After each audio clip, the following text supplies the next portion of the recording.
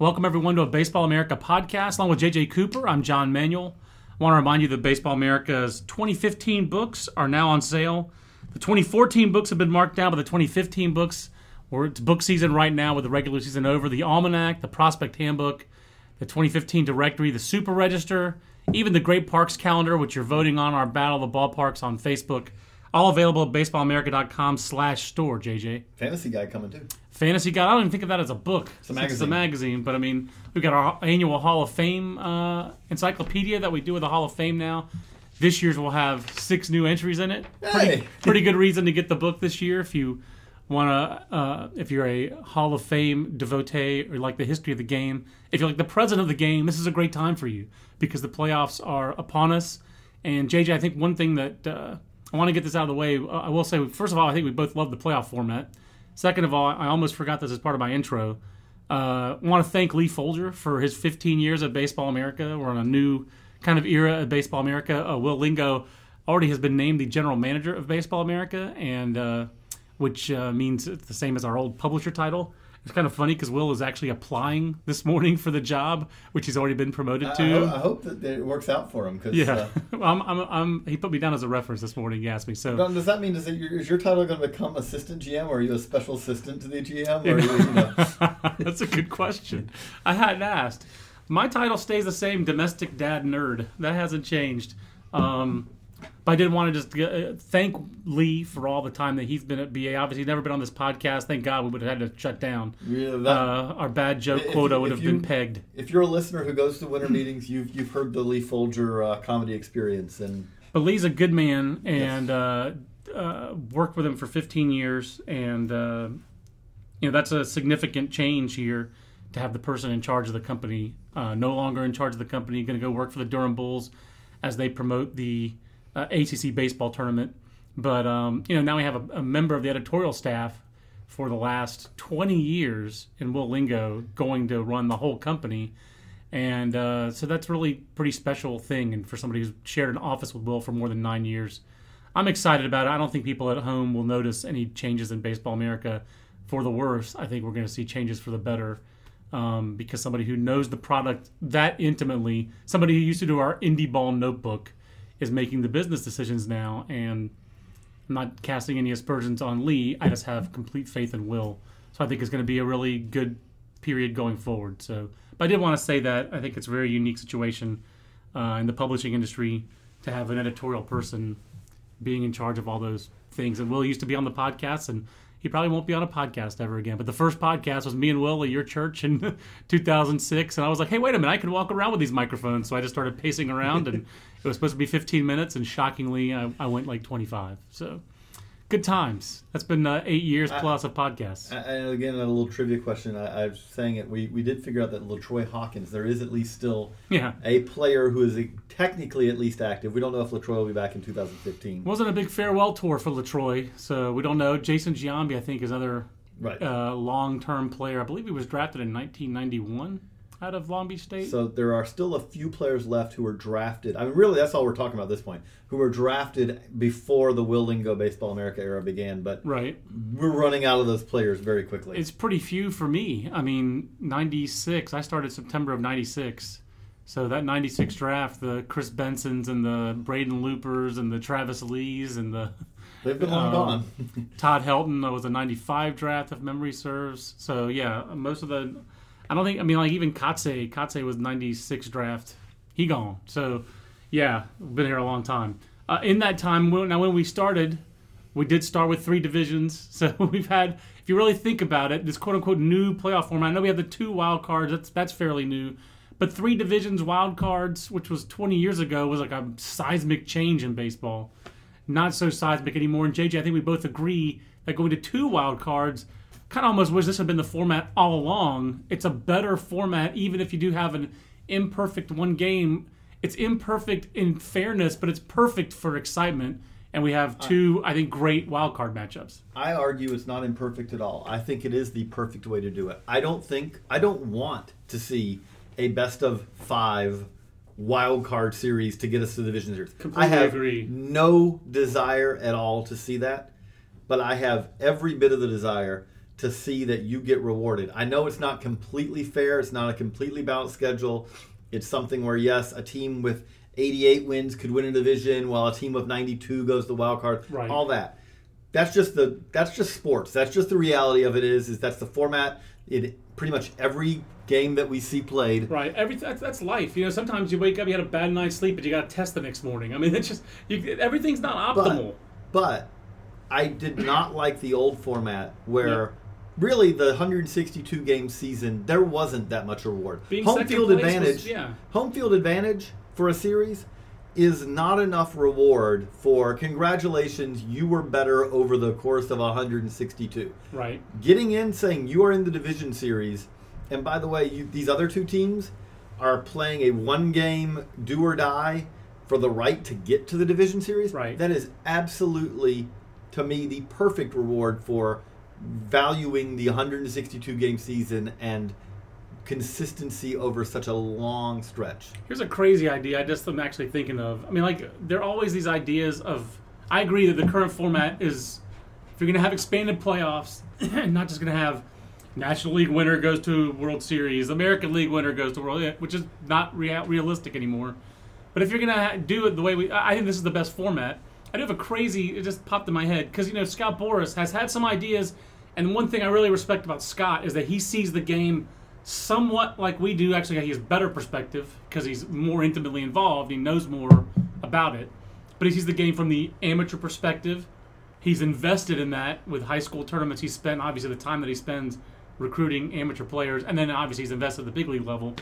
He's not the only person, but he's the one who's gotten publicity for this idea of having, the World Series be 9 games and having the first 2 games being in a neutral site.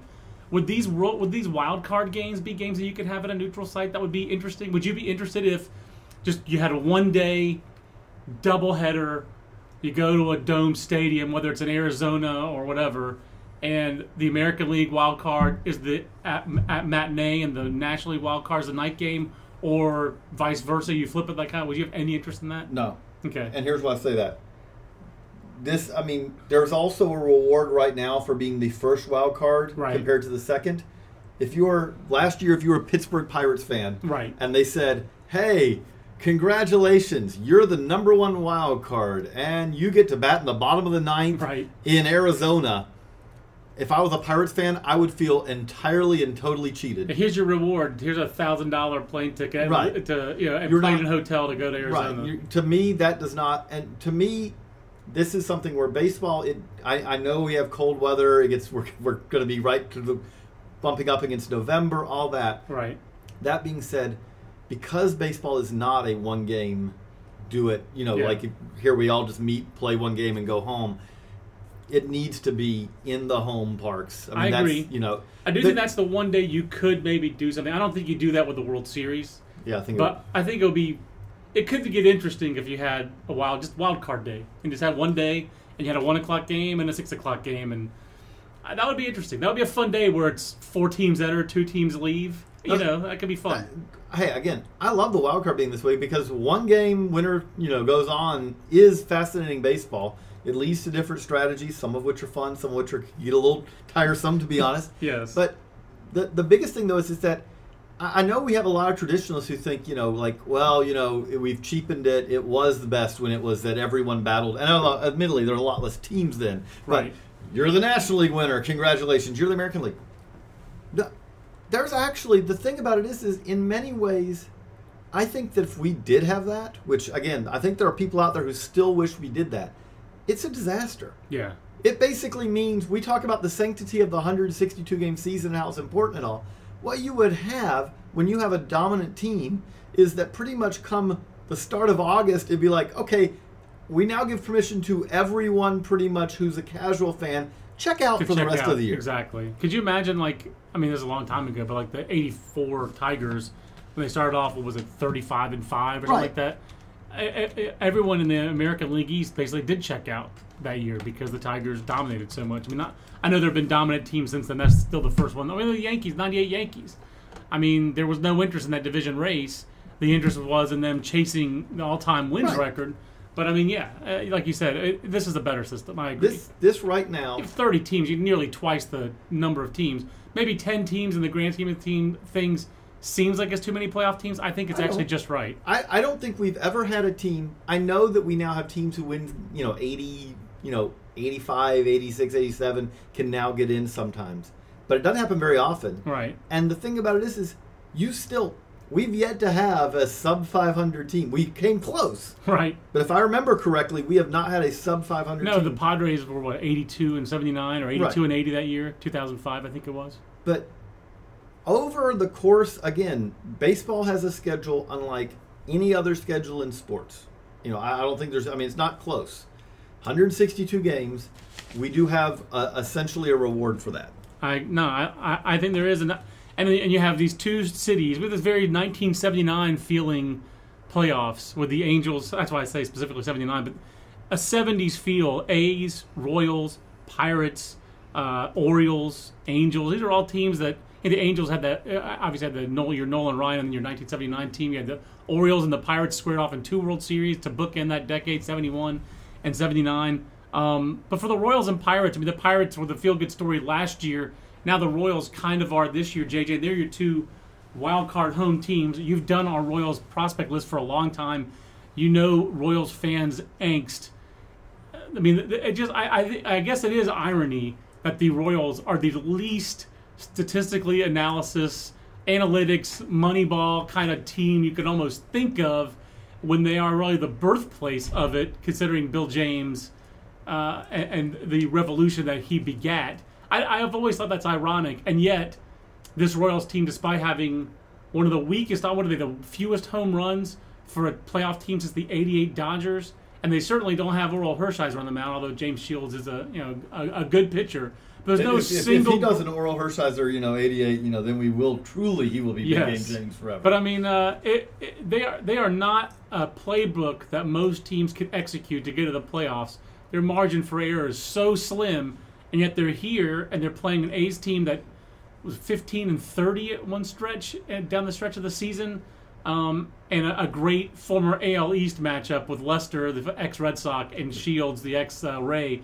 This is a really compelling wild card in the American League, and I love Matt Meyer's tweet about it. Once and for all, Moneyball will be settled. Billy Bean's A's against Art Stewart's Royals. The funny thing is that I hear where you're coming from, and in some ways they are the anti-Moneyball. I mean, especially if we reduce Moneyball back to 2002, walks good.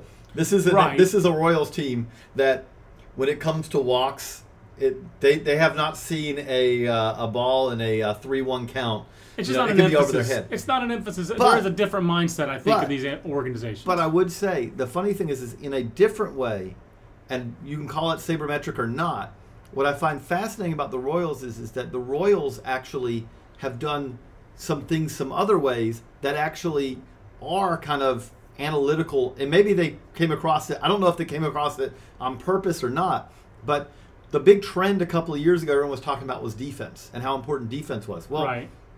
Especially with their park. Their park is one that knocks down home runs. That's not the reason they haven't hit any home runs, because they haven't hit any home runs at home. They haven't hit any home runs on the road. Right. But their park is not one for home runs. What they did is they have, I think it's pretty simply the best defense out there. As far as they have an outfield defense that is insane, because you really have dynamic, athletic defense in the outfield, especially.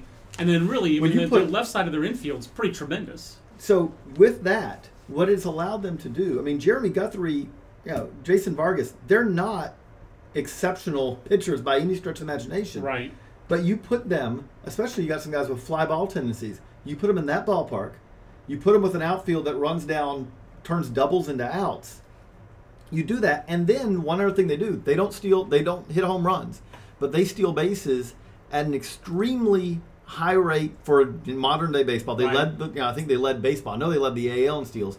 And they did it while stealing at a very high success rate, which is something, it's one thing to go out there and steal bases, but if you're stealing that, and you're getting thrown out one out of every 3 times, you're not doing anything for you. And like we talked about, their offense right now, their best case offensive scenario, JJ, is Get someone on, keep it close, get someone on late, and let's hope it's Dyson, or we go to Gore. I mean, like, one of their biggest weapons Dyson, is Gore, and pray for more. Like mini Billy Hamilton, basically, Terrence Gore. One of the guys that we got to see in that 2012 Appy League playoff series. Mm-hmm. One of my favorite games of all time, 2012 Appy League, Elizabethton and Burlington. And Terrence Gore was there, and here 2 years later, he's playing in the playoffs. I mean, it's pretty awesome that he's playing. I think every Royals fan out there right now, we're recording this at 10:50 in the morning on the morning of these games. If you told every Royals fan, hey, it's going to be a tie score at the end of the sixth inning, whatever that score is, and I think most Royals fans would kind of think it would be 1-1. But if it's a tie score at the end of the sixth inning, every Royals fan in the country would probably sign up for that. Because their best offense in many ways is someone walks or someone gets hit by a pitch or someone lines a single. Because they are actually a team that puts the ball in play. Right. But someone gets a single and then it is, okay, Dyson, you come in. And yes, it doesn't, when you guys who really are, top of the scale speed guys who know how to steal bases, there's not a lot, especially a lot of relievers, there's not a lot they can do. Right. I mean, if you're 1-3 to the plate, yep, and that's who you are, and a lot of relievers, often are because they don't have to worry about this that often. Right. But if you're that kind of guy, yes, you can call a pitch out, but if then you are shifting the advantage to the hitter because let's say you call a pitch out and nothing happened. Okay, well, you just gave him a ball. And then after that, you can't call a second one usually. Right, exactly. So then Dyson or Gore... It's the one pitch you never double up on. So then Gore or Dyson is going to be standing on second. And again, the other thing in this game, the A's have the interesting question of, so who do you start at catcher? Right. It's a challenge for Oakland. I mean, what do you do back there? Do you start Derek Norris? Do you start... I mean, they obviously had concussion issues for John Jaso, which I think were underplayed as far as like his absence and the effect that had on their lineup. But the A's are a fascinating team, as are the Royals. JJ, I mean, like, so much of the attention went to the Cespedes trade with Oakland. I was of the mind that when Oakland first slumped after that trade, that it was just some regression, natural regression, and that's why Oakland struggled so much after he left. It got so bad, I started to think, wow, maybe they really do miss him. I think it's probably both. And there was some regression, but they certainly missed having that threat in their lineup, I thought. I agree somewhat, but I do think more than that. It is that, I mean, I think the funny thing is I think this is some of the reasons that Billy Beane made those trades, is because I think if you looked at this team at the midpoint of the season and looked at them with a skeptical eye, you could say, and they said it, and there was some of this evaluation at the time, you know what? This team as it is constructed right now is probably not nearly as good as this record indicates. Right. Like, Scott Kazmir is not going to be this Scott Kazmir for an entire 162-game season. And Jesse Chavez ended up still a very good year, but Jesse Chavez was not as good over the second half. And it's not something where you can say, well, we couldn't have seen that coming. Jesse Chavez had never been that good. Right. Scott Kazmir was essentially a year and a half out of the Sugarland Skeeters in Indy Ball, where he had a worse ERA than he had this year in the AL. Right, but he was pretty good for Cleveland last year. I mean, obviously. I mean, I don't think they were expecting him to regress. I think they were not expecting their offense to take as big of a step back. But that offense, I do think, obviously Cespedes being out of it's part of it. Brandon Moss's hip injury, I think, is a big part of it. Yeah. It really seemed like that combination kind of left Josh Donaldson on an island. Coco Crisp hasn't been as good in the second half as he was in the first. I don't know. I mean, I guess I wonder which team you really think was closer to the real. I mean, I don't think Oakland's a 15 games under 500 team like they were in the second half. But I don't think they were the best team in baseball as they were in the first half either. I mean, I think when this all settles out, I think they ended up being about the team that they actually are. But going forward, they're in. The trades were made adding Lester and Samardzija so that Billy's stuff would work in the postseason, because he famously said it didn't in the past. Do you think they're better constructed for the playoffs now once it's all said and done? Yeah, absolutely. Because, I mean, you're saying that, okay, take Cespedes out. Okay, so we're losing him. But then add in that your number one and number two starters in the playoffs are Lester and Samardzija. Let's take him out. Okay, let's say that they made it in the same situation without that trade. And again, So you give them Samardzija in this situation. Yeah, the luxury is almost having Samardzija as your 3 because Sonny Gray. Yeah, you can. I mean, you really though you've got 2. You've got a 1, and then you've got you really have. Three guys. Yeah, you have 3 guys who you feel comfortable starting at the front of the playoff rotation. The Angels, who won a gazillion games, were looking at that and go, wait, you can have 3 of these guys? Wait, Jesse Chavez will be our 2. That's what they're looking at. No, seriously. I mean, Jason Hamill would be starting in the postseason for them, would he not? Oh, no doubt. He'd be there, too. He'd be their number 2. I mean, C.J. Wilson had a terrible stretch. Shoemaker's banged up. I mean, the Angels are a very unique team. Can you remember... I cannot remember a team where they're going to have to count on a guy in the playoffs who didn't even get to have any reacclimation process. Yeah, I'm trying to think of the last team that had a postseason rotation in the shape that the Angels are. Not just any team, the team that had the best record in the major leagues. Team that won 98 games. And the funny thing about it is that I actually think in some ways, and I don't know if Mike Scioscia's got to do this, but we've talked about it's not necessarily a fun brand of baseball to watch, but I do think in the playoffs, because of the off days that you have, I mean, the schedule is such that you can tax your bullpen pretty regularly, and especially, I hate to say this, but especially if you're the Angels case, I mean, this is 2014 and 15 to extent or bust. I mean, because we are in France and it's 1785 and you go, they're seem to kind of restless out. It's going to get bad. Appelez-moi le déluge. I mean, so it's coming bad. I just assumed that you were making that you're getting ready. You're going to say 1917 or 1918. Like this needs to end now. But no, but you went even further on that. I went, go with my my ancient French Revolution history. I thought we were going to get a Marshall Foch reference. But we've talked about him lately too. But they are going for it. If you have to, I know another way to put it. You do not worry that you say, wow, we really overworked that reliever a little bit. And it's going to really come back and hurt us in 2015. Correct.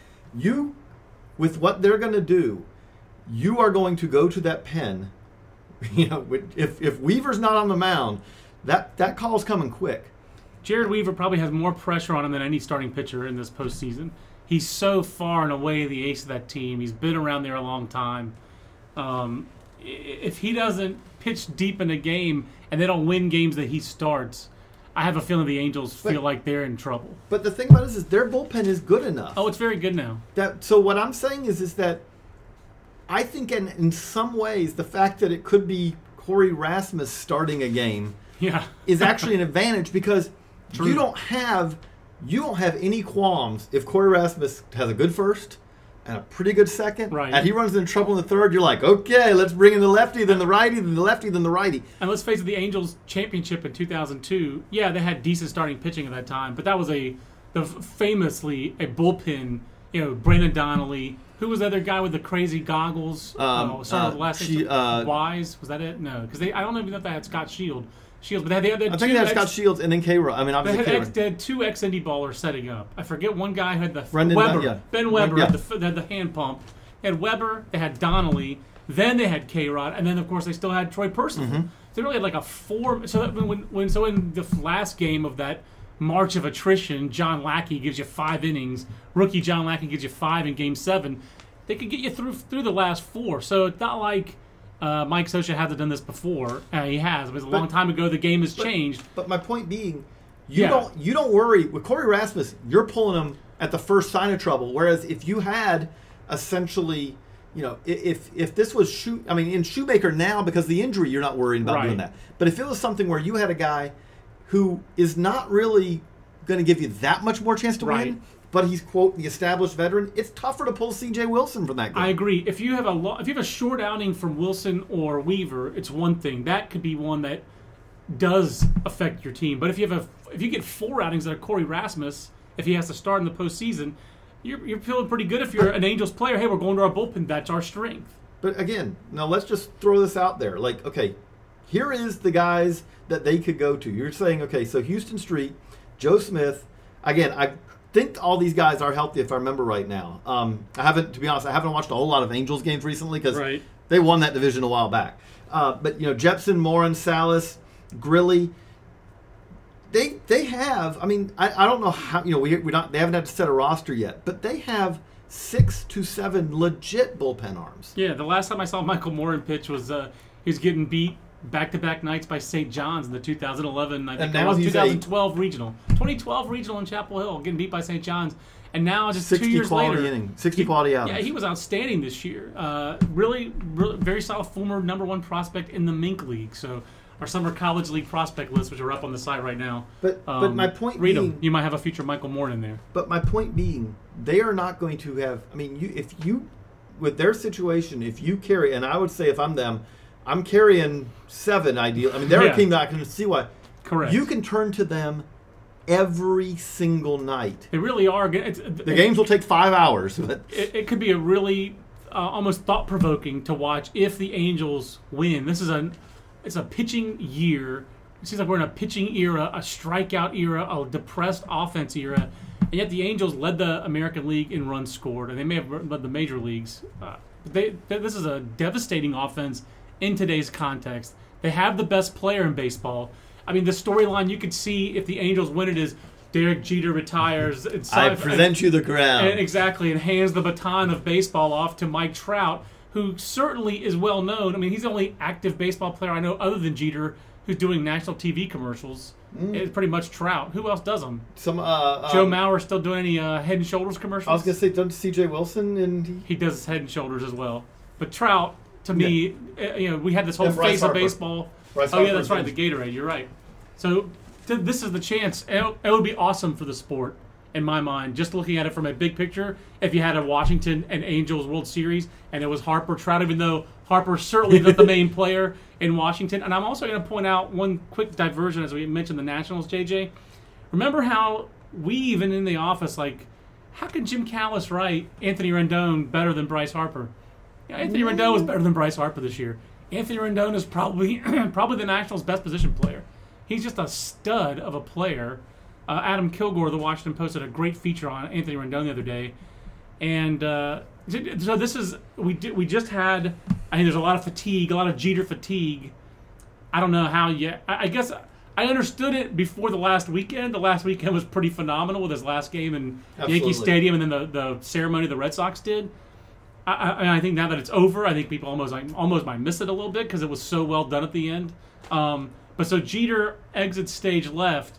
We have a chance to have baseball's 2 biggest young stars in Trout and Harper, biggest names among his young stars, take center stage. And that, to me, as someone who is interested in capital B baseball as an industry and how it's doing, I'm excited for that. So it would also be fascinating to watch in a year of bullpens and bullpen relief pitchers striking guys out, throwing as hard as they can, for the Angels basically with one cromulent starting pitcher to win a World Series or to go deep in a postseason with the kind of bullpen approach you're talking about. That would be emblematic of the time. That's the direction I want to go on, is that I think that this playoffs and what happened at the end of the season is very important for baseball, and I think it's in a way that we may end up having to have some sort of rule adjustment to keep us, to essentially save the game from the direction it's going, in that I think what we saw with the Angels, what fascinated me is that when Garrett Richards went down, the Angels were still at that point. It's hard to believe now, but if you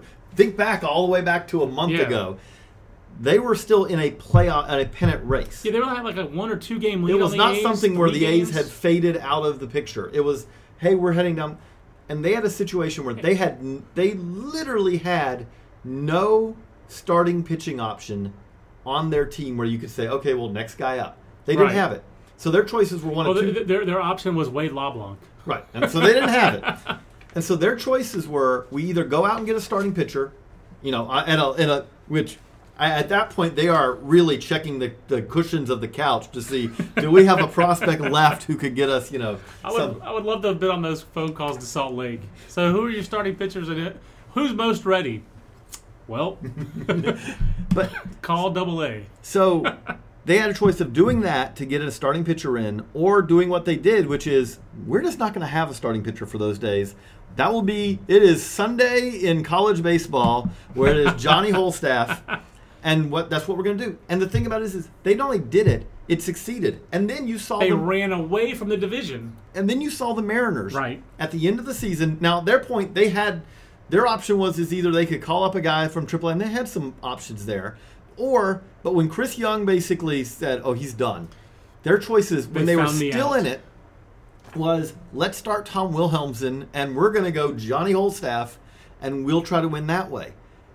The thing about it is which is interesting, but also I think in some ways frightening for baseball, is teams are realizing more and more that it is easier to find 7 guys for your bullpen who can have success, right, than it is to find a 4th or 5th guy for your. If you have a 4th or 5th guy in your rotation go down, and especially when we get to September, when it's like we got 13 guys in our bullpen. It's like running back, because the analogy I make, you're the big football guy, but isn't this the way major NFL teams have evolved on running backs? Would you rather pay one guy? I understand you have to have 5 starting pitchers, so it's different. Would you rather have one guy who you're going to give the ball 25 times to, you're going to wear him out, but you probably have to pay him a decent amount of money to be that one guy? Or would you rather have 3 guys and they just specialization wins out? But let's go a step further though, because when it comes to starting pitchers to relief pitchers, what we've seen, I mean, we have so many examples right now, but we've got some huge examples this year. Okay, look at the Yankees. Dellin Betances, failed starter, epically failed. Epically successful reliever. Wade Davis has had at this point enough starts to establish Wade Davis, not a good starting pitcher. Wade Davis, one of the best years you'll ever see for a reliever. By the way, and he's following up Luke Hochevar, who had even more chances to show I cannot start. And Luke Hochevar had an epically good season last year before blowing his elbow out. You look at the Orioles; they've done this. You look at team after team, and what you've found is Zach Britton, failed Orioles starter. Andrew Miller, failed Red Sox starter. Failed everybody's starter. Tommy Hunter. Yeah, exactly. You look at Tommy Hunter. Tommy Hunter as a starter is like, his stuff's pretty vanilla. Yeah. Tommy Hunter as reliever, you're going, where's that velo coming from? Yeah. And we talk about it even in the minor leagues. I was talking to a manager who's like, yeah, we took one of our 5th starter here, and we put him in the pen for a couple of games. It's like, does he throw a 98? Yeah. By the way, here are your AAA Salt Lake starters this year. Jared Grube, 32. Wade LeBlanc, aforementioned Wade LeBlanc. Justin Thomas, 30. Anthony LaRue, didn't know he still was kicking around with his 6.75 ERA. And Caleb Clay. And don't forget, Yoselan Herrera was down there kicking around. Chris Volstad and Randy Wolf. Those other guys who got starts. So what we're saying, no. What we're saying, this is why the Angels went to this bullpen approach. And like you said, JJ, it was effective for them. And it feels like this is becoming the template going forward. What I'm saying is going forward, I think that more teams are going to say, if you have an injury, a starter go down, rather than, especially, it's one thing, if you go out and get a Samardzija or a Lester, but is it really worth it to go out? Who was the soft tosser a few years ago? Traded from the NL to the AL. You have to narrow it down a bit. Left-handed or right-handed? Left-hander. Traded to which team? I want to say the Red Sox had him one year, and he was just terrible for them. It's not worth it. I won't go. But we'll my go point, back and edit it in. My point is that we'll just leave this as part of this is the organicness of the podcast. But the point being though is that if you're trying to add a 5th starter type, right? Is that really? And it's gonna cost you talent to go get that guy. And that's what's so interesting is they had the A's and the Angels taking really these completely opposite approaches. The A's decided to win in the postseason, we're going to load up on starting pitching, on frontline starting pitching, dominant power arms, one of whom in Lester we're really banking on with this exalted postseason pedigree that he's earned from back to when he was recovering from cancer in 2007 as a rookie with the Red Sox to what he did in 2013 with the Red Sox. So this is a guy with 2 World Series rings, was a key part of both teams, especially last year. They're banking on that. Along with Samardzija and Gray, and the Angels are pretty much banking on this Johnny Holstaff approach. And the National League really is different too, JJ, in that you have, to me, 3 of the better starting rotations in all of baseball. The Nationals, to me, probably the best. Yeah, I think that's where Tanner Roark has a tremendous year. Congratulations. I still think he's turning into a pumpkin at some point, but God, the guy had an amazing season. I probably should give him his due. But he's like their 5th starter. And their debate is over who's our number one. Is it Pfister or is it Zimmerman, who just threw the no-hitter? Or is it Strasburg, who has the best stuff maybe on the planet? I think they're settling on Strasburg. But you don't have to. The great thing for them is they don't have to have an answer to that. Right, it's just they don't next guy up. Exactly. And then you have in the other series, you have Cardinals Dodgers, and the first game there is just Wainwright versus Kershaw. I mean, and by the way, and we got Greinke sitting and waiting in the wings. And the Cardinals have Lance Lynn, who's another underrated starting pitcher who just every year now just goes out and gets 180 to 200 innings and wins 15 to 18 games and is above average in just about every way. His walk rate, his strikeout rate, his durability. Lance Lynn's just really good, underrated and really good. So, I mean, you do have these dueling. Obviously, Detroit banking 100% on starting pitching, certainly not banking on its bullpen. And Baltimore, I think, is the opposite. Baltimore doesn't have an ace. I think their starting pitching is underrated. I think Chris Tillman's really good. I think Gonzalez is good. I like their starting pitching. Wei-Yin Chen. Bullpen. But their bullpen's otherworldly. It's mostly failed starters. And then you have Buck Showalter, who knows how and when to deploy Darren O'Day, knows how and when to deploy Tommy Hunter, O'Day the one non-failed starter. And then it was mostly a ground ball pitching staff, and then you add in Andrew Miller to give you some swing and miss tendencies in that bullpen, and their bullpen's been unhittable. I do think Baltimore is the team that's probably going to be carried more by its pitching than you think, because I wonder... They better, because their offense is... Right. The Machado injury is still the one that sticks out the most to me. They still, at first base, okay, they lose Chris Davis. Steve Pearce actually had a better year. I think they're better off with Steve Pearce. I don't know. There's no way you can argue they're better off at third base with the conglomeration of people they're playing there versus Manny Machado.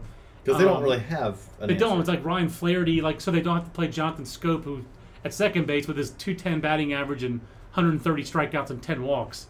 All values are approximate. But that I think they're the team that's most affected by injuries.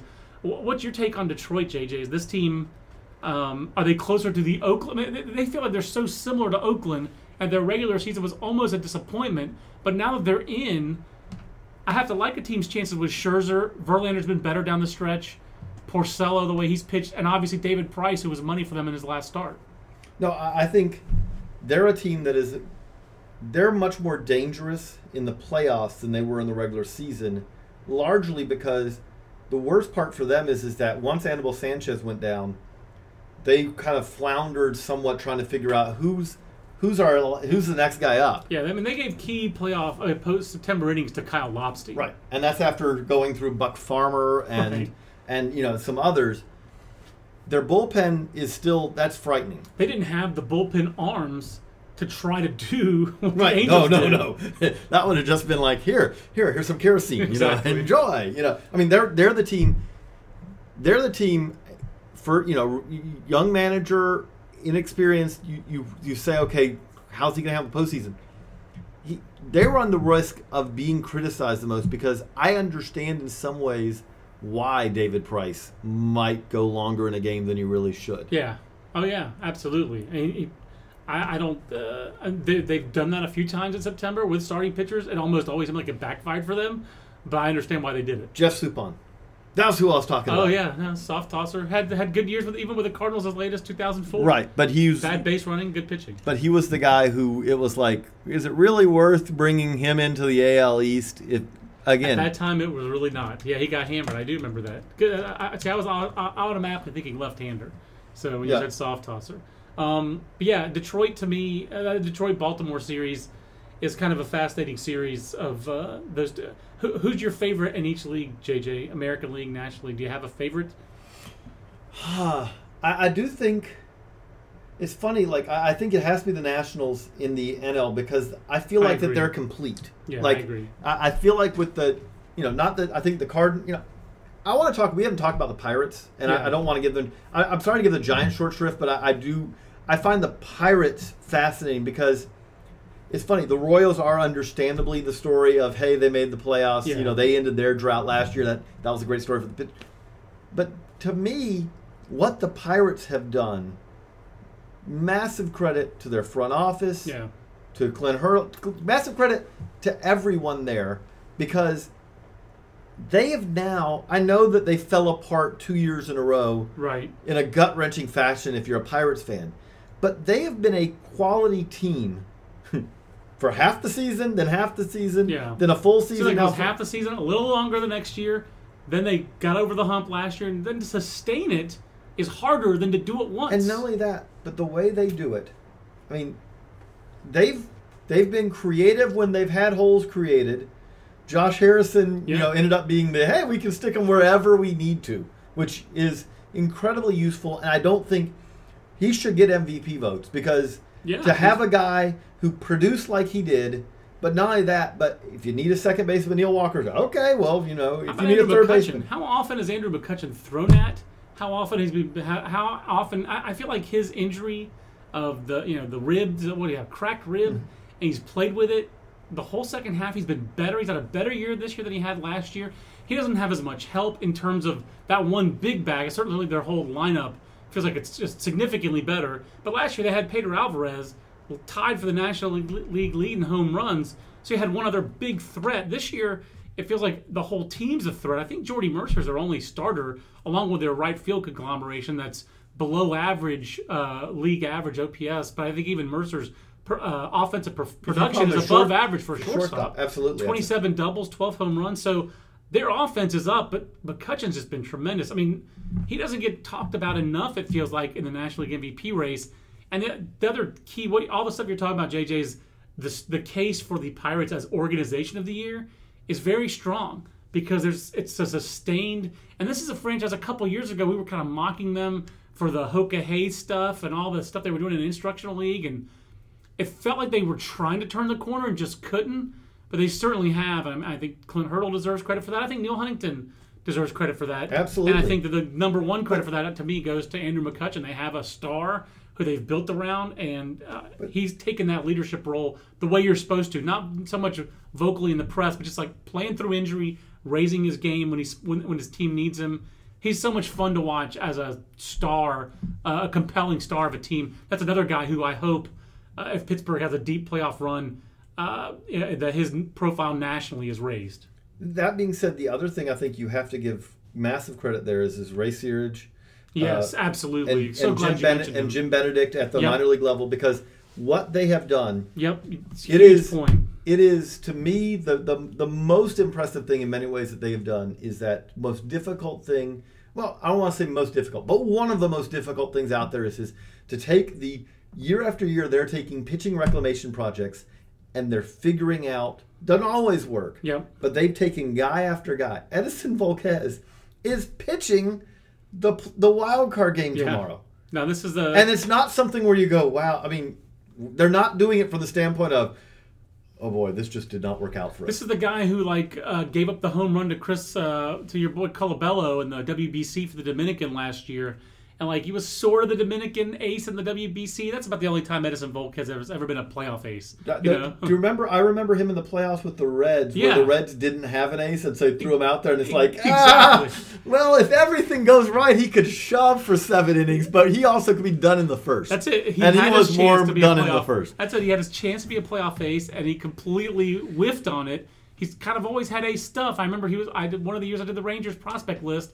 And he was in the Midwest League, and I had him 12th because scouts I talked to did not like the arm action, didn't see a breaking ball, fastball. I remember thinking, fastball changeup right-hander with a weird arm action, sounds like a reliever. And I remember A.J. Preller, who had just gone to work for the Rangers, I believe, saying, you are so light on Volquez. I mean, I'm just telling you, that guy is a frontline starter.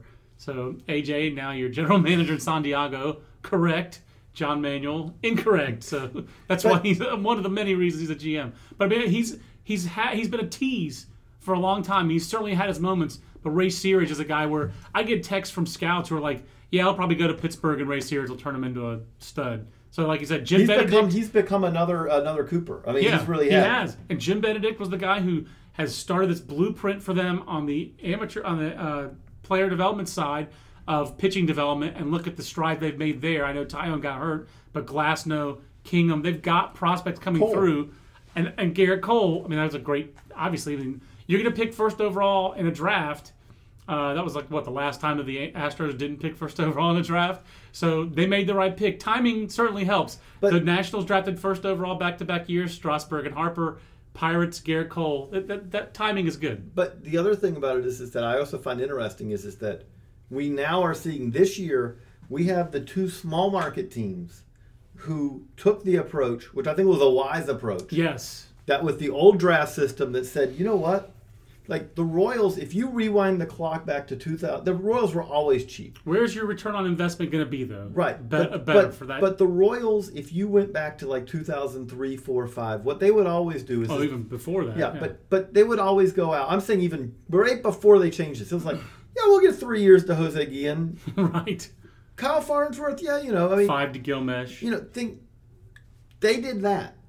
And what they did is they said, you know what?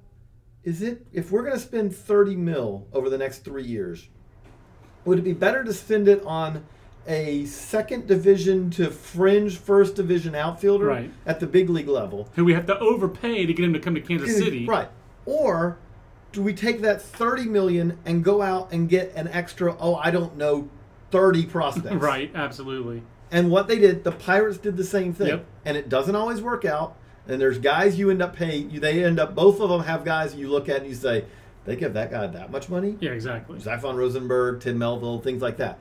That being said... Tim Melville, nice. Blast from the past. But that being said, they benefited enormously from that. No doubt. And again, I will come back to, I follow that at some point there may have been a need to make a correction because if the Red Sox had already done it, but if the Yankees had done it and the Angels had done it and the Dodgers had done it, there would be a point where you'd say, no, this is disadvantageous to the small market teams. That point had not happened, and they took this away. And the Red Sox spent like that, and they benefited from it last year, but they've also finished last in their division 2 of the last 3 seasons. Very strange. And at the same time, though, you look at Boston's farm system and say, this is a team that is really positioned to be very good again with cheap young talent in the near future. But it's very strange that they spent as profligately as any team. The Nationals, another team, again, that used to stink on toast, and they spent profligately in the draft back-to-back years with the number 1 overall pick. I think the year they... Not only that, but back-to-back years, but also, and it's become like the thing, it's become part of draft bingo. Right. What is the injured guy who is a Scott Boras, client who will fall in the draft? Lucas Giolito, Eric Fetty. I mean, injured, he only fell 6 spots, but Anthony Rendon was injured. Right. I mean, DH the whole year. Check. And it certainly has benefited them. Yeah, my favorite in the National League is definitely Washington. I'm glad you had the digression on Pittsburgh. I don't know who the favorite is in the American League. Even with their injuries, I feel like it's Baltimore because I think their starting pitching is underrated significantly, and I feel like their bullpen is just outstanding. I feel like they have more ways to beat you. I'll disagree. Okay. And the reason I say I don't think there is that I think in the playoffs, could be wrong, this is just kind of one of those gut feel things, their offense. It's home run oriented. If they don't get home runs, they don't hit singles. They don't ever get an extra base ever. They're cloggers. I was going to say, I think, basically you could pick out, a stat I did last week is Terrence Gore has played like 8 games for the Royals, and I think he would be 3rd on the Orioles in steals. Yeah, I think you're right. No, it's a clogging team. And also, I mean, Adam Jones had this great year. Adam Jones, I think, has 132 strikeouts, 19 walks. But that said, though, JJ, this is such a less offensive era. I feel like they're going to run. They have too much power. They're going to run into one. I think enough times to win those low-scoring games with their bullpen. And I also like their defense, even without Machado. I think one of the more underrated players of the last 10 years is J.J. Hardy. J.J. Hardy's the guy who every year you go, so how much longer does he have? And I know his home runs were down, but the guy is such a good defensive player. He's so reliable. And, his teams win. When he was with Milwaukee, that's when they got good and went to the playoffs. Did they go to the LCS the year with the shortstop there? Then they traded him to Minnesota because they had Alcides Escobar coming up. And Minnesota, he went to the playoffs there. And now he's gone to Baltimore, and he's won there. If he's Derek Jeter's short-term replacement in New York as a free agent, that's smart if New York goes in that direction. He'd be smarter than Brendan Ryan. I'm basically saying that for the internal Yankees fans here in the office who form a Brendan Ryan fan club that I can't understand. So. But I do think, though, I think that I do like their bullpen and all, but I do think that in the playoffs where offense is down, it's funny, like we just talked about how in some ways the Royals are the exact opposite, obviously, of them. I think that the Royals' approach in the playoffs is often a little bit more productive. Maybe that's the reason. I mean, the team that I look at over the last 20 years and go, wait, how did they? And they made it twice, so I shouldn't. Right. But how did the 90s Indians never win one? Hard to believe. Chip Tomei batting. Oh, by the way, okay. The good news is you got to the middle of the lineup, and so now you got Tomei and Manny coming. The 21st century Indians, as we were just talking about. I just read someone, a blogger, talking about Ron Gardenhire getting fired and how the Twins won the division 4 times in 6 years. Yeah, but the American League Central was weak. It's like, I just read that and I just kind of did a double take. Like, the White Sox won a World Series for the first time in 88 years in that span of weak American League Central. And the Indians had Cliff Lee and CC Sabathia at the same time. The Indians just had this ridiculous time shift where they had these 2 Cy Young Award winners 10 years too late, basically. And they just had one of those dudes when they had those Tomei, Manny Ramirez, just one. You got to feel like LeBron wouldn't have had so much pressure to win one for Northeast Ohio. The Indians would have gotten it done, but my point being, though, is that this is the kind of team that could win. I do think, I wonder how much does, I don't want to go too far in manufacturing, because I think that there is a chance that a team like the Royals, because you get the postseason, and we're going to see, it's going to be College World Series in Omaha, type approach. Which I do think, no, this is not something where you're bunting, in the first inning to try to, to get a guy from second to third, which Ned Yost did recently. I'm about to say, you don't know, JJ. You don't know. But no, I think you can take yourself out of situations just as easily. That being said, I do think that having a contact-oriented, put the ball in play type approach. That is a good approach, I think, in today's baseball. I think that's the other trend that you're going to... That will be the counter to all the bullpen, the relievers, and the shifting and that kind of stuff. Bat control. Hitters have a little bit more contact rate and bat control to counter those. To the digression one more time, though. Do you think that we're going to have to, at some point, change the rules of the game? Because, again, I worry, we both talked about it. If we come in a situation where teams go, you know what, on a normal night, we are better off, especially come postseason, we are better off if we get 4 and just handing it off. I don't think so. I don't think that's going to happen. I think I know there's this time of pace of game, pace of play committee that inexplicably has George Will and all these old people on it. I just don't understand why these... Commissioner Selig loved his committees. I think they will have other recommendations that don't include limiting the manager's choices of pitchers he can use. So I don't think we're going to have to get to that point because changing pitchers in between innings doesn't slow the game down as much. It's the in-inning changes and the visits. That's the stuff that kills it. That might be legislated out, but what I'm saying is if you do that, I think that's what I'm talking about, though. If there is some legislation that says, you know what, you cannot go righty, lefty, righty. I do think that's possible. Yes, I do think that's possible. I would recommend against it. I don't like it. I wouldn't want to legislate that, but I would want to see if the game just naturally takes. Usually those things do evolve, and again, if hitters evolve to less of an all-power sellout approach to more of a contact-oriented approach against this kind of pitching that they're seeing, or the other change could just be a redefinition of the strike zone. If you just lift the strike zone a little bit and make it top of the knees instead of bottom of the knees for a strike, and you force pitchers to be up, you're going to have that velocity, but if you miss up, you're more likely to get punished for it as opposed to when you miss down, you miss with a ground ball. You get hurt with a ground ball as opposed to a home run. Those are kind of unforeseen changes. I would not want to monkey with the rules like that if you didn't have to, but... No, my worry is I do worry that we may... I thought you were saying but we have not yet seen... I know how you say the game does often regulate, but every trend we have seen in baseball over the last 40 years has been for more relief appearances, correct, more changes. We haven't seen any that zig back the other way. Correct. And that my concern is that because that changed to me, JJ. Maybe I'm thinking too deep on it. I think it has to start at the amateur level. It has to come with Major League Baseball. Stop outsourcing its amateur baseball and take control of the showcase circuit and pre-draft, those kind of things, workouts, whatever. Set the schedule for when players can play in these events, these kind of tournaments, and try to have them so that you develop starting pitchers as amateurs, not one inning, throw to the radar gun development. That is how I think this evolution has been accelerated. I agree. Tony La Russa won, but I think it's reinforced at the amateur level, and I hate it. Right now we're seeing... Colleges too do the same thing. But colleges do too. I mean, right now what we're seeing is we talked about, we did stories about how much, like you look at this draft class, and the number of guys who threw 95 plus was insane. Right. Most of those guys, if they can maintain that velocity, they're going to be relievers. And when that hits... If you said, hey, by the way, we've got 7 guys in our pen who throw 95 plus, which we're going to see teams who can do that. Yeah, we're close to that now. The Royals are close to that.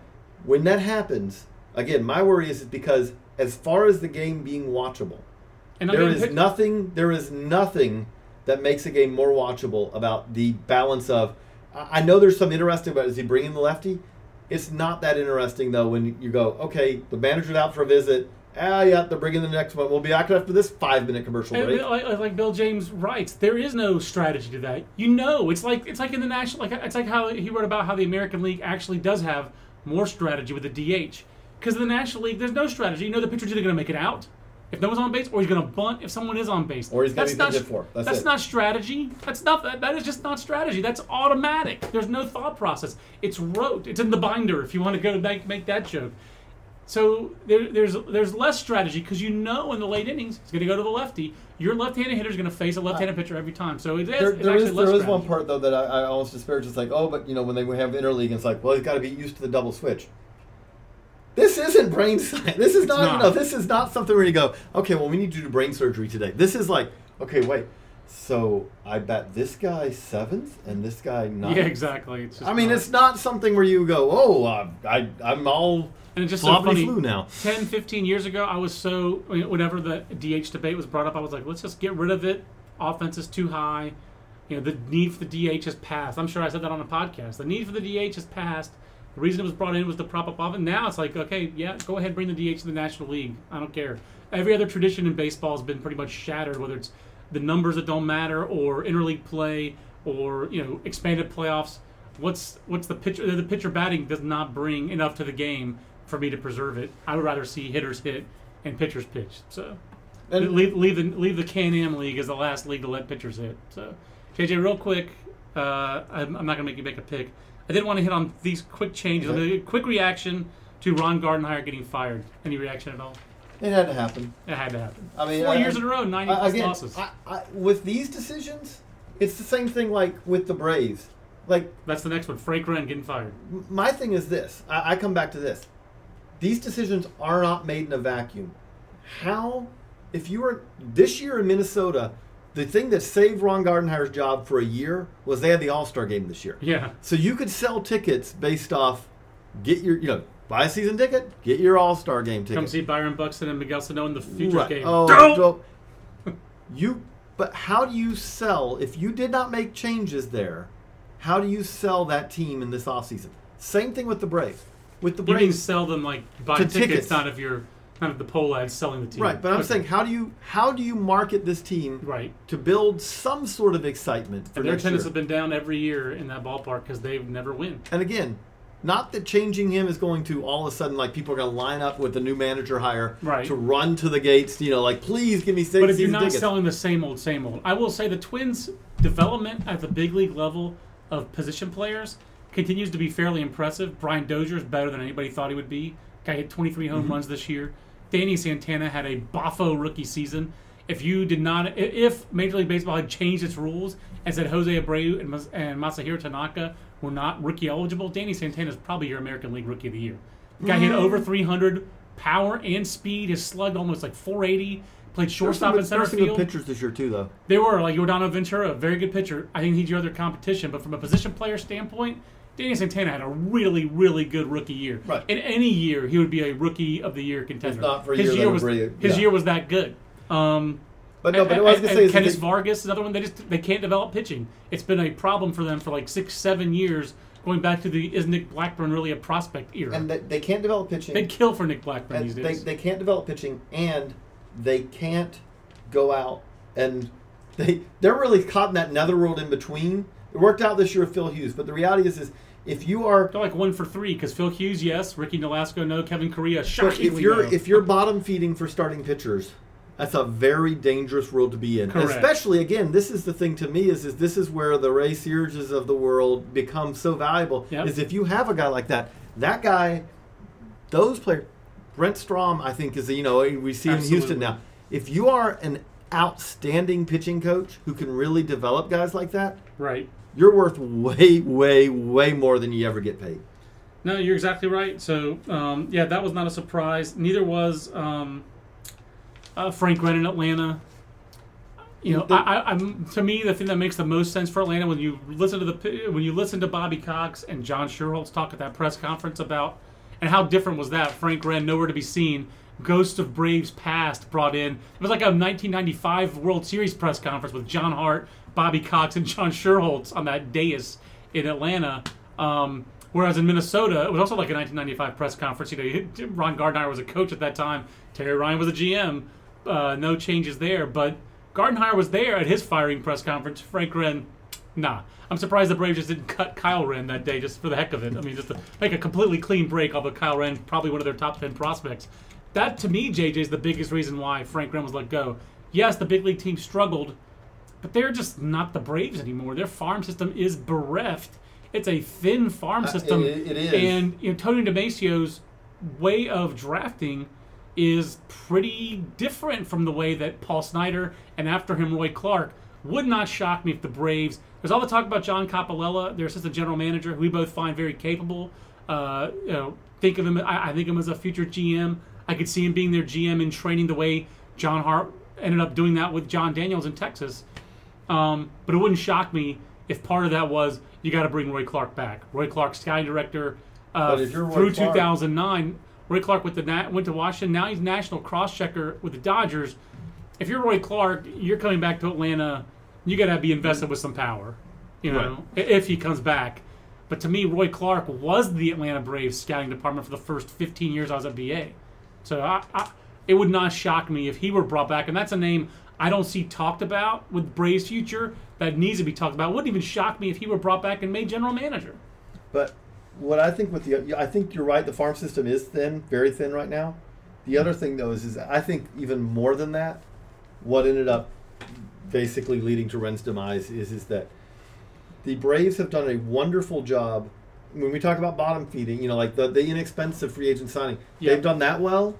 They've made some clever trades, but that all gets washed aside by the tsunami that was the Dan Uggla and the B.J. Upton contracts. And also, and before that, Derek Lowe, where they had to pay someone to take Derek Lowe, too. Right. They are a team.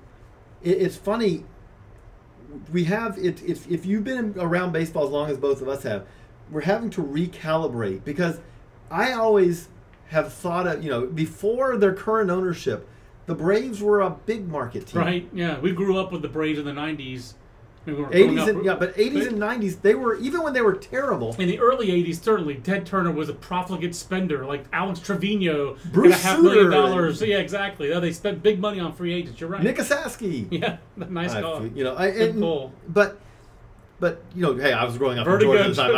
I could keep going. I could keep going on this. But nowadays they are a very financially limited team, and they just cannot survive eating Dan Uggla's contract. They're basically raised north. Right now, they're raised north. I mean, why would they get their new ballpark? Or Mets South. They are kind of like that. And that is, to me, again, digression. But it shows in that division. To me, you have three basically teams that run on a very modest budget, which two of them shouldn't, and then you have the Phillies, who are just a whole bucket when of I say two of them shouldn't, to me, the crime of all this is that there is the Braves. At least I somewhat understand in that the reason they were a big market team was the Superstation, right? And they don't have that anymore. I follow that. They've got a terrible TV contract. The Mets, there is no. I'm sorry. they're almost. I know you can't put it in the bylaws, but it should be in the bylaws. If you can't afford to spend money on the team in New York when you're the Mets owner, you have to sell the team. That's really when at some point I'm sure we'll do some kind of Bud Selig legacy podcast. That's one of the blacker marks to me on his legacy. To me is the things just the inconsistencies. We've seen this in all other pro sports. The inconsistencies of what's allowed by commissioners of a sport for one owner to another. I mean, Hal Wilpon is still around as an owner, allowed to own a team that's in one of your big markets and operates like that. Well, it should be. The Mets. But I'm saying, it should be. Historically, it never has been. No, but I'm saying though. But no, when you talk about fandom and all, whenever they're good, they are a flagship. The same way, but and under Selig's watch, the most popular television show of the last 20 years, non-football category, was Seinfeld. And the star of that show was a giant Mets fan. And even he had to do storylines about the Yankees because the Mets were such an embarrassment. And they remain one. And, I mean, it's sad that they don't spend money. They actually had a positive run differential this year. And still were 4 games under 500. They're saying that they're going to have to, though, probably trade off a pitcher or two to make payroll right for next year. That's unreal. And there's a sexual assault case against the owner. I mean, like, how that's allowed harassment. Thank you. How that is still allowed to fester is mind-boggling. Selig will do a Bud Selig legacy, and there are many good things, and maybe it's impossible. But the reality is that if you look at it, one of Bud Selig's biggest problems has been bad owners at times. I mean, like you look at the Dodgers, but you look at the Dodgers, and you say, like, I mean, finally the Dodgers are back in, but the Dodgers were killed. Were basically their flagship status was gutted for a while because of ownership is vital. Well, just look at it for several of. I mean, you can think of 3 of baseball's biggest markets: the L.A. and New York, where the Mets he allowed to fester, the Dodgers he turned into a laughingstock like the Mets, and Houston, where Drayton McClain ran that team on the cheap from a team that's the 4th largest city in America, 5th largest city, Chicago. Well, yeah. Oh, well, the Cubs are the Cubs. No. But also the reality is that the White Sox would spend money, but the White Sox essentially decided to abstain from the draft for about. But at the same time, the White Sox won a World Series for the first time in 88 years or whatever it was, and the Cubs in the last decade, probably their most successful decade since the first decade. So I can't fault them on the. I think the last 15 years have actually been good in Chicago baseball by Chicago baseball standards. Yes. I think you got to put it in context. I'll give you that. But Drayton McClain had a team that went to the World Series in 2005 for the first time, most successful era in Astros history, and then he was just basically allowed to, again, he paid less attention to the draft than even Jerry Reinsdorf did, and the Astros were running to the ground, and now we have the situation that they have, hiring a new manager. But their fans can't, and their fans, we're still waiting to see, like, hey, can Houston fans see Houston on TV? I mean, that's a unique market because, let's face it, can you even imagine any other market in Texas losing a professional football team? Houston, I'm just saying success, you have to keep winning in that market to be vital, and they lost a lot of fans by being as bad as they were. So I'm guessing that wasn't part of the job description when Jeff Luhnow took over. Now A.J. Hinch as their manager. That seems like a match made in heaven, JJ. The analytics organization with a very analytical, but an ex-player who has bona fide. He's been a general manager. He's been a manager. He's been a big league player. That seems like a good match. But not that. I mean, he's been a general manager. He's been a manager. Farm director. He's been a farm director. When I heard pro that, scouting. When I heard that, it was like, this is.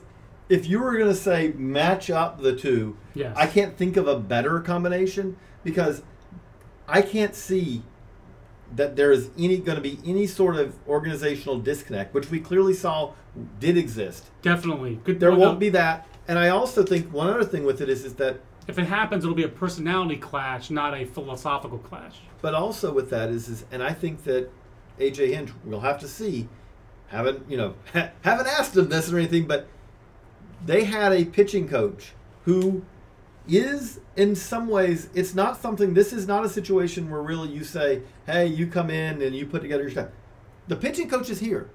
And it should be. I think that A.J. Hinch is smart enough to recognize that Brent Strom is a significant asset there. Right. When you look at what happened with a Colin McHugh, look at some of the development of their Dallas Keuchel. Look at the growth some of those guys have made. But what I'm saying, and I think he will do that. Whereas I think that, again, if you went in a different direction, it very well could be, no, wait, you're saying I can't hire my pitching coach? No, there was a tough summer in Houston in a lot of ways. I understand as an organization that had 6-7 weeks of very bad publicity, this is a winning move to me. And again, I've said it before. I don't think on the podcast, I've said it on Twitter. We are now, they have, I think that 6 or 7 weeks is as bad as it gets. Yeah. As long as there's not a ruling that comes out that says, by the way, yes, the grievance has been heard. You don't have your 2 first-round picks. As long as that does not happen, yes, we are now like the Astros finished much stronger. They're actually in the last month and 2 months of the season, they were a competitive team. Their second half was the best 2-3 months of baseball they've played in 5 years. Basically, they have a new manager, which you get the positive publicity from that. You go into next season where you got a batting champion in Jose Altuve, and you have a team that you say basically goes into next year where a winning record is not just a goal, but a legitimate one. And hey, if you get to a winning record, all of a sudden you can get to 87. A playoff spot is going into next year with a couple of free agent signings is not an incredible crazy, like you laugh and say, what are they thinking? Last thing, any thoughts on the changes in Arizona with Dave Stewart becoming a general manager under Tony La Russa, or the least surprising firing of the offseason so far, Marty Wohllever being fired in Philadelphia as their scouting director after a 12-year tenure? First off, in Arizona, I mean, you had to see things change. I mean, you just they zigged with, and hey, if you're going to do it, you do it. But you look at it in hindsight and you go, okay. I mean, I'll put it this way: no organization out there in the next decade is going to say that when they trade that really what we're looking for is grit. Yeah, I mean, exactly. that has been killed. That has been killed for a long, long time to say that we're, that's why we're making moves. We are in a world where mistakes keep getting repeated, as we see in the Middle East. But I don't see that happening. That's gone. You do also wonder, is Kevin Towers' career as a general manager over? Feels like it probably is. That was a pretty disastrous run in Arizona. I wonder if Kirk Gibson ever gets a chance to manage again. I would imagine so, but I'm not probably going to sure. take a couple of years. It's going to take at least. I mean, what he needs to do now is find a cohort or someone who can have him as a bench coach or something where he can have success somewhere, and also lighten up a little bit. Right. And what was the second one? It was Marty Wohllever firing. There's no other way to put it, but that is one of those things where I'm trying to find a good analogy. I'm not going to find one in 10 seconds on the podcast. So. The boss, exactly. The boss fires the scouting director, and the rightful question that anyone who gets fired by the Phillies can have right now is, wait, but you're still here? Scapegoat City, no doubt. I'm not saying that Marty Wohllever was the greatest scouting director of all time. I loved it. At the time, his 2008 draft, it turned out he had 8-9 big leaguers on that 2008 draft. And I don't think scouting and player development is the biggest reason why the Phillies are in the predicament they're in. They traded a ton of prospects. Hey, Jonathan Singleton is over there. I know he hit 160, but he's still a guy they're building around. That's a guy the Phillies drafted. Put together we could probably come close to putting together an entire lineup of traded Phillies. Yeah, guys they scouted and developed. I mean, a homegrown infield would probably have Singleton. Villar was not a drafted guy, but a guy they drafted. Sal Gustinelli, very productive international group. Cody Ashe, who did play third base for them. Obviously, they already have a homegrown middle infield. Although Chase Utley has been there so long, he was drafted by Mike Arbuckle. So I do think it's ironic that Arbuckle helping Kansas City get to the big leagues, whereas the Phillies have faltered. But no, Travis. Not the big leagues, the playoffs. Yeah, it's hard to remember, but Travis d'Arnaud was, Phillies drafted 2007. Yeah, great point. It's hard to remember that because he's a rookie this year with a Mets. He's traded so many times. Yeah, he's been traded so many times, but that was they traded him. Even David Buchanan this year kind of came out of nowhere, went through the Rule 5 draft last year, undrafted, and he was solid this year in the big leagues. He was pretty decent for a rookie. I mean, there's something there. The guy was an unsigned 7th-round pick at high school. But again, I think Marty Wohllever, when we talk about repeating mistakes, 3 seasons ago now, if we just finished the season. So 3 seasons ago, coming off of success, and they struggled, it is completely fair to say, let's keep the gang together and see if we can get one more out of it. Yeah, but you're coming off 2012 to go into 2013 and think, let's try one more with one last breath. We'll stab at thee. But then to come back in 2014 with the same cast and crew, that was stunning. And then in mid-season to say, well, we're kind of shocked to see that all these guys have gotten hurt and they're not as productive. And you go, your lineup's 35 years old. And these other general managers weren't bold enough to make a trade. They weren't bold enough to take my problems, my contract problems. Again, it's a pretty big disaster for a franchise that 4 years ago seemed like a model franchise because they had it all rolling, and Ruben Amaro's taken that and run it into the ground in quick fashion. It didn't take long. He seemed to be the only one who didn't. He was the last one to figure it out. So, Marty Wolliver got scapegoated, I think. But certainly the Ben Wetzler thing did not help JJ. And I think he deserves some of the ridicule for taking a situation like that. And I'm not defending the kid. The kid probably lied. Kid said he was going to sign and then changed his mind. But 21, 22-year-old guys, they do that. You just don't to be the one organization that outed a player like that and turned in two players. Not a good look. And I think that, as much as anything, is why he was easy to scapegoat for Ruben Amaro. The interesting, one last thing, this is a separate podcast of its own to be done at some point. The interesting thing about the current CBA structure and how it structures financially, in some ways, it almost creates a system that makes it very difficult for big market teams. I don't think it is completely an accident that we saw the Yankees have struggled for multiple years now. Yeah. The Red Sox won it. Basement the Phillies won it. Basement. The Phillies and the Angels are headed there. And the Angels, we're right now, if you're looking at the 2016, 2017 Angels, you say, ooh, this... And hey, guess who picks last in the first round in 2015 right now, as of now? The Angels. Right. All that because the way that it's been structured, you've taken the money out of talent acquisition, player acquisition. You are fixed, essentially, in how much you can spend in the draft. Yeah. Not even essentially. You are fixed. You're fixed. You are fixed in how much you can spend. Internationally, too. Essentially. Now, you can go out like the Yankees did this year, every other year and spend money. Right. But and the thing about it is, I bet you that we're going to see that get closed. Yeah. But for 2016, though, just for grits and shiggles, for 2016, the only way the Angels are going to avoid this tunnel, the light at the end of the tunnel has gone out. The only way they're going to relight that on their helmet looking ahead is Japan or Cuba. If I were the Angels, if I were Jerry Dipoto, well, that's why you're just kicking the can down the road with that. If I were Jerry Dipoto, I'd be scouring Ben Badler's top 10 Cuba list and saying, how can we get some of these pitchers out of here? But my thing being, though, so what that has is when you take all that money away, you got to spend the money somewhere. And this has to be the last point. So it ends up being free agency. Well, what happens in free agency? You end up getting guys to contracts that you go, that's going to really... Carlos Beltran's contract, which is not even the biggest deal that the Yankees have done. How many deals have the Yankees done in the last decade that 2, 3, 4 years... CC Sabathia's deal, which was great at the start, it looks awful now. Hey, Teixeira, they're still paying A-Rod and have to deal with A-Rod next year. So there are a lot of those for those larger market teams. I agree. Basically, the rules in Major League Baseball has set up an NFL-style churn where now... And it really makes you wonder if you're a fan of the 277 expansion teams that since 2003, 28 of the 30 teams have been to the postseason, with the Mariners and the Blue Jays the only exceptions. Their turn has to be coming up soon because that's the way baseball's rules are certainly set up and reinforced.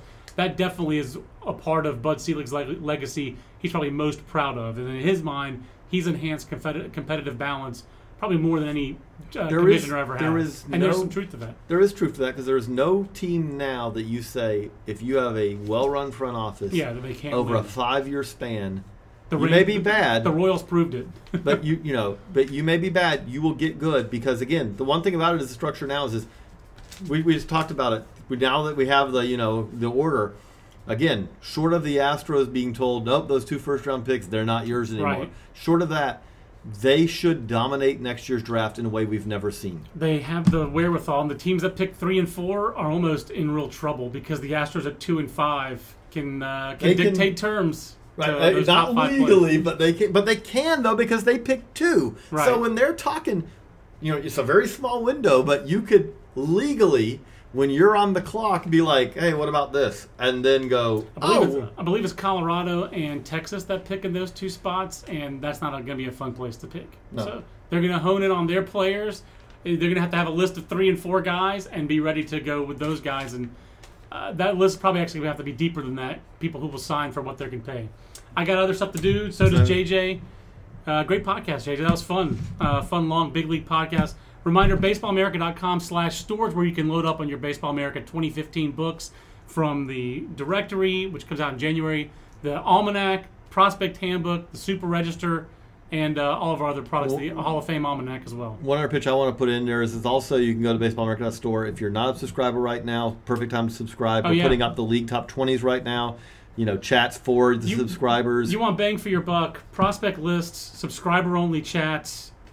This is a great time. Not only just prospect lists, but full scouting reports. So we're going to basically put scouting reports up on, just... Well, there's 320, I think, reports. It's 20 times 16 leagues. So, 320, is that right? Plus indie ball coming. So. I'm not counting that. Plus all the Cubit stuff. And then plus, of course, 300 scouting reports coming with your top 10s this offseason. And the Prospect Handbook with 900 scouting reports, plus whatever Cuban and Japanese and Korean posted players we squeeze into the appendix. So for JJ, I'm John. We'll see you in the next Baseball America podcast. So long, everybody.